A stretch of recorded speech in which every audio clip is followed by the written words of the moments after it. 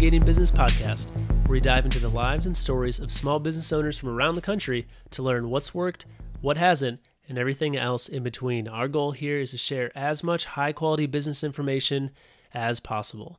And the best part is, it's all by business owners for business owners. Everything here is all about small business.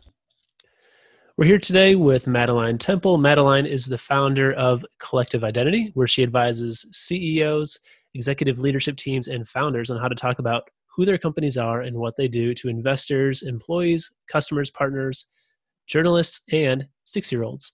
Madeline is also the co-host of a podcast titled Do Less Bad, A New Way to Do More Good. Madeline, thanks for joining us on the podcast today. Tell us a little bit about yourself and what you do. Thank you so much for inviting me. You've totally nailed what I do, and that is sort of my calling card as well, that I believe we have to help people, companies, whoever it is, talk in a very clear, simple, and true way about who they are and what they do. And this is really all about enabling anybody to have a conversation with somebody. So it's a way to immediately connect and have somebody say to you, how do you do that? What do you mean? Because when you have a conversation, then you're letting somebody else guide the conversation and ask you what they want to know about. So you don't really have to guess. And that really dovetails with my marketing and advertising background. And I started way back in the ad agency, working at companies like Leo Burnett with clients that included Hallmark. I've also worked with Walgreens, Circuit City back in its day. And I also have international experience working in London for over 10 years. Yeah, very cool. So I love the part of your message about showing brand executives and CEOs how to talk about their business in such a way that a 6-year-old can understand it. Can you tell us a little bit more about that? And I guess another question on top of that is how would you explain what you do to a 6-year-old or someone in that position? Well, I hope that my opening line, I tell companies how to talk about who they are and what they do, and it should get any 6-year-old to be able to understand what I do immediately. Now, whether they go, you're a brand strategist, I wouldn't expect any 6-year-old to do that. But to get a 6-year-old to go, well, I understand what who you are means. I understand what you do means. And that's really what it's about. It's about using very simple language so that, again, there are no barriers. And this isn't about talking down to somebody. It's not about dumbing down. It is about making sure somebody understands what you're saying, because one of the things that happens is if you put a barrier to somebody, if I use really big words like brand maximization value, all these kind of things, people will try to guess what you're saying. And it turns out that people are awful at multitasking, no matter how much we want to believe we are. And if I use words, if any of us use words somebody else doesn't understand, their brain actually stops working and stops listening to what you're saying next as they try to figure out what that word you've used means. And what happens is they miss everything you've said. Now you might say, well, why wouldn't somebody just ask me what that word means? Turns out a lot of us don't want to feel stupid, don't want to admit we don't know something. So when I work with CEOs, when I work with executive leadership teams, a lot of it has to do around language. And part of what I do around this whole 6-year-old is to go, I don't care if it's a 6-year-old, if it's an 86-year-old, imagine a Martian. I want you to think about somebody who has no idea about your business, about what you do. And could they understand it? Could they understand it in such a way that they would be able to talk about it with you? And in an ideal world, could they pass along your message for you for free? For sure. And that really resonates with me coming from the bookkeeping accounting field, because when you start explaining what you do to someone, oftentimes you're kind of getting that blank stare that you're talking about. And I'm obviously realizing a lot of that is not the other person's fault. That's probably my fault in using some sort of terminology in bringing up things like bank reconciliations and QuickBooks instead of saying what I'm actually doing for the business owner, right? So that really resonates with me. So thinking about branding and speaking about what you do to other business owners, what advice would you give to business owners who don't know anything about branding, who aren't really sure how to summarize what they're doing in a way. How do they navigate the world of branding? Because there's so much out there about branding, about marketing. What advice would you give in that sense to walk into that field? I'd say let's strip it back a little bit. Let's take away words, branding and marketing, because if these aren't your backgrounds, as in you're bookkeeping, you're an accountant, you're a lawyer, suddenly I'm making you switch industries, right? And use words where I would argue that most people, most educated people, most people in the workforce today know what marketing is. They know what branding is, right? And I don't mean to talk down to anybody. Of course, you know what that is. But suddenly it's but that's not what my strength is. Oh, I have to tackle this. And so one way to think about it is, let's just talk about communicating. Let's just talk about talking to people. And what happens is everybody says, oh, I can talk to people. Of course I can do that. I don't need any help with that. And that's where I kind of smile and say, well, but how effective are you at it? And a great way to really test a very simple, clear, simple, and true message to talk about who you are and what you do is, first of all, can you get it to roll off your tongue and have it be the same message you talk to everybody about? Because the consistency is how you build up your brand, right? You want to be known for something. So something else to think about.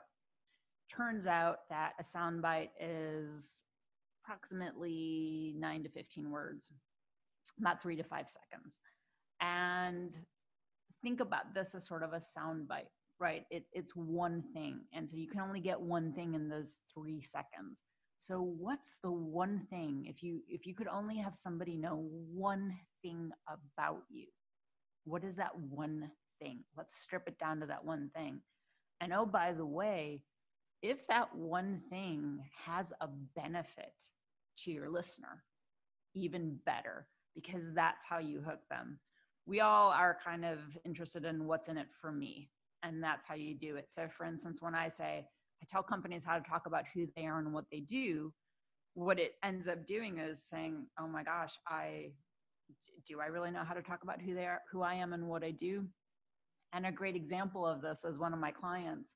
The way I really hooked them was when they saw this. I tell companies how to talk about who they are and what they do to employees, customers, investors, partners, journalists, 6-year-olds. They were having a problem with journalists. And journalists were interviewing them, were writing about them, but the message was wrong. And they said, you can tell us how to talk to journalists, because that's what their problem was. So one thing, if there's a benefit to other people, make that part of your one thing, and do it ideally in about 9 to 15 words. If you can do it in 6 or 7, even better. Wow, 6 to 7 words. Ideally, I'll take 9, max I'll take 9. But part of that, right, is let's think about a larger company.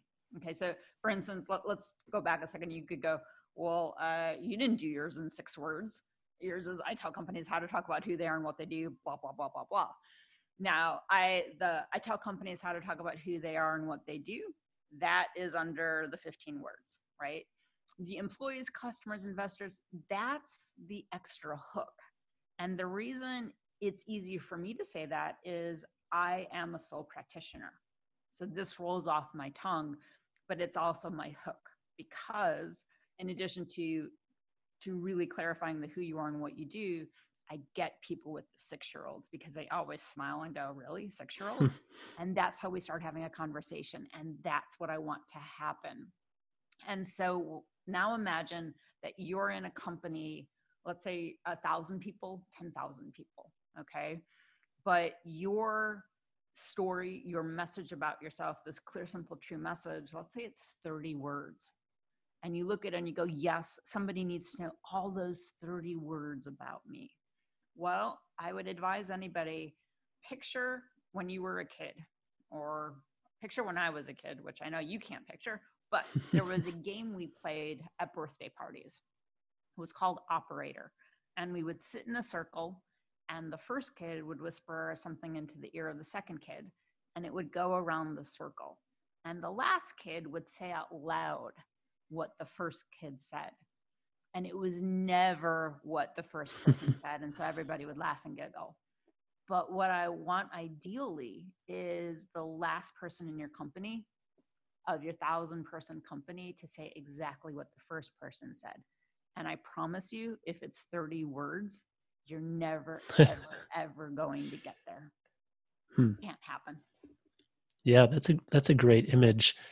I'm also a previous third grade teacher, so we played many games of telephone in the classroom. Well, I don't know, many games. I did do some real teaching as well, but that's a great example, because even a short sentence, like you said, if it's not memorable, or if it's random, or if it brings in a lot of different pieces, it was so hard for the kids to pass that on. But if it was a simple message or something that was easily rememberable, it had such a higher chance of following through. So that's a really interesting thought, almost a little test that you could run with your company to kind of pass it on from employee to employee or other teams that you work with, to see if it passes through and continues to make sense. So yeah, that's pretty cool. The 6 to 10 words, I think, is really interesting too, because I think when a lot of people are thinking about a networking event, for example, right, they're thinking about that. What's going to be kind of my pitch that I'm going to use when I meet someone new? And I feel like it's usually 30 to 45 seconds that we're thinking of explaining what we do. But I mean, how much of that is remembered, right? Compared to just a quick 6 to 10 word, really boiled down piece. I guarantee very little of it is remembered. And the other thing that kind of hit me a few years ago, and it made me laugh, was I came across this article that said the elevator speech is gone. It's now an escalator speech. And that escalator speech is actually about it's the equivalent to a soundbite. Imagine you're on an escalator, you're going up, somebody's coming down, you pass each other, you probably coincide for about 5 seconds. So that's where this 9 to 15 words comes from, because you can say approximately 3 words per second. Don't ask me why I know that, but I do. And that's where this is coming from. Yeah, that's amazing. And I think that's really powerful for businesses starting off as well, when you're kind of making all those new connections with kind of building out that network. Everyone's asking you, what do you do? You're changing careers. What do you do now? That's so powerful to be able to boil that down and have a memorable piece there. So I love that. I had a client once who I was doing this work with, and they're shopper research agency. So they're the people that go into a grocery store, for instance, and they look at how people buy things in a store. When they're in an aisle, where do their eyes go? What products do they reach for? How do promotions attract attention? And so their message had been around insight, and we're the leading insight company, and this is what we do. And we took that message and we show you how to turn shoppers into buyers. And that is what they did. And the truth of it was, they don't turn shoppers into buyers because they advise you. Now, if a client doesn't take your advice, then you didn't do it. But they do show you how to do it. And what that enabled was everybody in the company to feel comfortable and confident saying that message, because that was the truth. They did show you. And that's how they got absolutely everybody in the company in line and on board with this message. And it really turned around everything for them. It became their calling card. And I remember the managing director, who was the founder, said to me, she was at this meeting, and it was a very high level meeting with a partner who was bringing them to a high profile client. And as they were walking to the meeting, this agency partner said to them, so how would you talk about what you do? And the managing director knew this answer. We hadn't launched it with the company yet. And she turned to her and she simply said, we show you how to turn shoppers into buyers. And she said that partner just had a huge smile on her face, because in those very few simple words, she nailed exactly what they did. And it turns out that when clients come to you, what are they looking for? They're coming to you because they want to get more people buying at their stores. So you're telling them straight off, I know what your problem is and I know how to solve it. And that's how they made it about the listener. And even if you weren't, let's just say that you were a partner for them, because this happened, they were working with a designer who they'd been working with for 10 years. And this managing director was talking to the head designer, and it came out that he didn't understand what they did. I don't I don't know what Shopper Insight is. And she's sitting there going, you've worked with us for 10 years and you don't understand what we do. But it turned out he was never going to say anything because he was embarrassed. Wow. Yeah, that's powerful. I want to ask you about the business side of things. So you've had, like you said, quite a long experience in different marketing agencies, branding agencies, and been both a business owner and an employee. What are some of the differences that you've found between kind of those two different roles, and what are some of the things that you enjoy and don't enjoy about going the entrepreneur route? What I've learned first and foremost is that when you're the consultant, when you come in as the hired expert, you give your advice.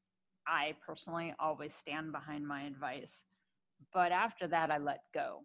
And I think that in a good way, it's to say, I've given you my recommendation, I stand behind it, but now it's up to you. And, here it is. I've given you everything you need.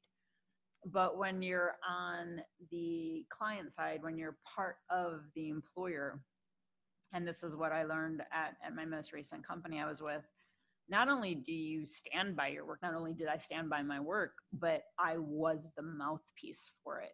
And so it became very, very personal for me, as in I was completely invested in making sure that as we unveiled our message to our over 10,000 employees around the world, making sure they understood what this was about, why it worked, ensuring even before we unveiled it that it was the right message, kicking the tires so heavily because implementation and success of it was fully on my shoulders. And I took full responsibility for it. And so it became very, very personal in a way that I hadn't experienced in quite the same way as a consultant. So those to me were the two biggest differences. And it's not that I don't stand behind my work as a consultant, it's that I'm usually not there to hear all the comments for somebody as they make it real.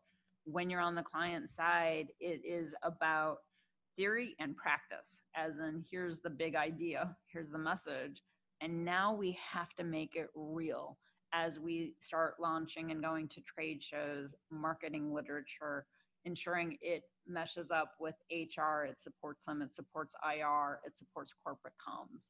So it was far more of an immersive experience on the client side. Hmm. Yeah, very interesting. So for someone who's thinking about potentially, moving from in business, the employee side to the entrepreneur side, like you said, being the consultant instead, is there any advice that you'd give to someone who's kind of starting that transition or thinking about that, considering that? I think in both cases, you have to have a thick skin, but in different ways. Because when you're on the client side, when you're in the corporation, you get to hear a lot of comments from a lot of people. And that's why this whole thing around clarity and simplicity and the truth matters incredibly, because you have to make sure that the message is embraced by everybody in the company, whether it's the receptionist, whether it's somebody working in product management, whether it's president of a division.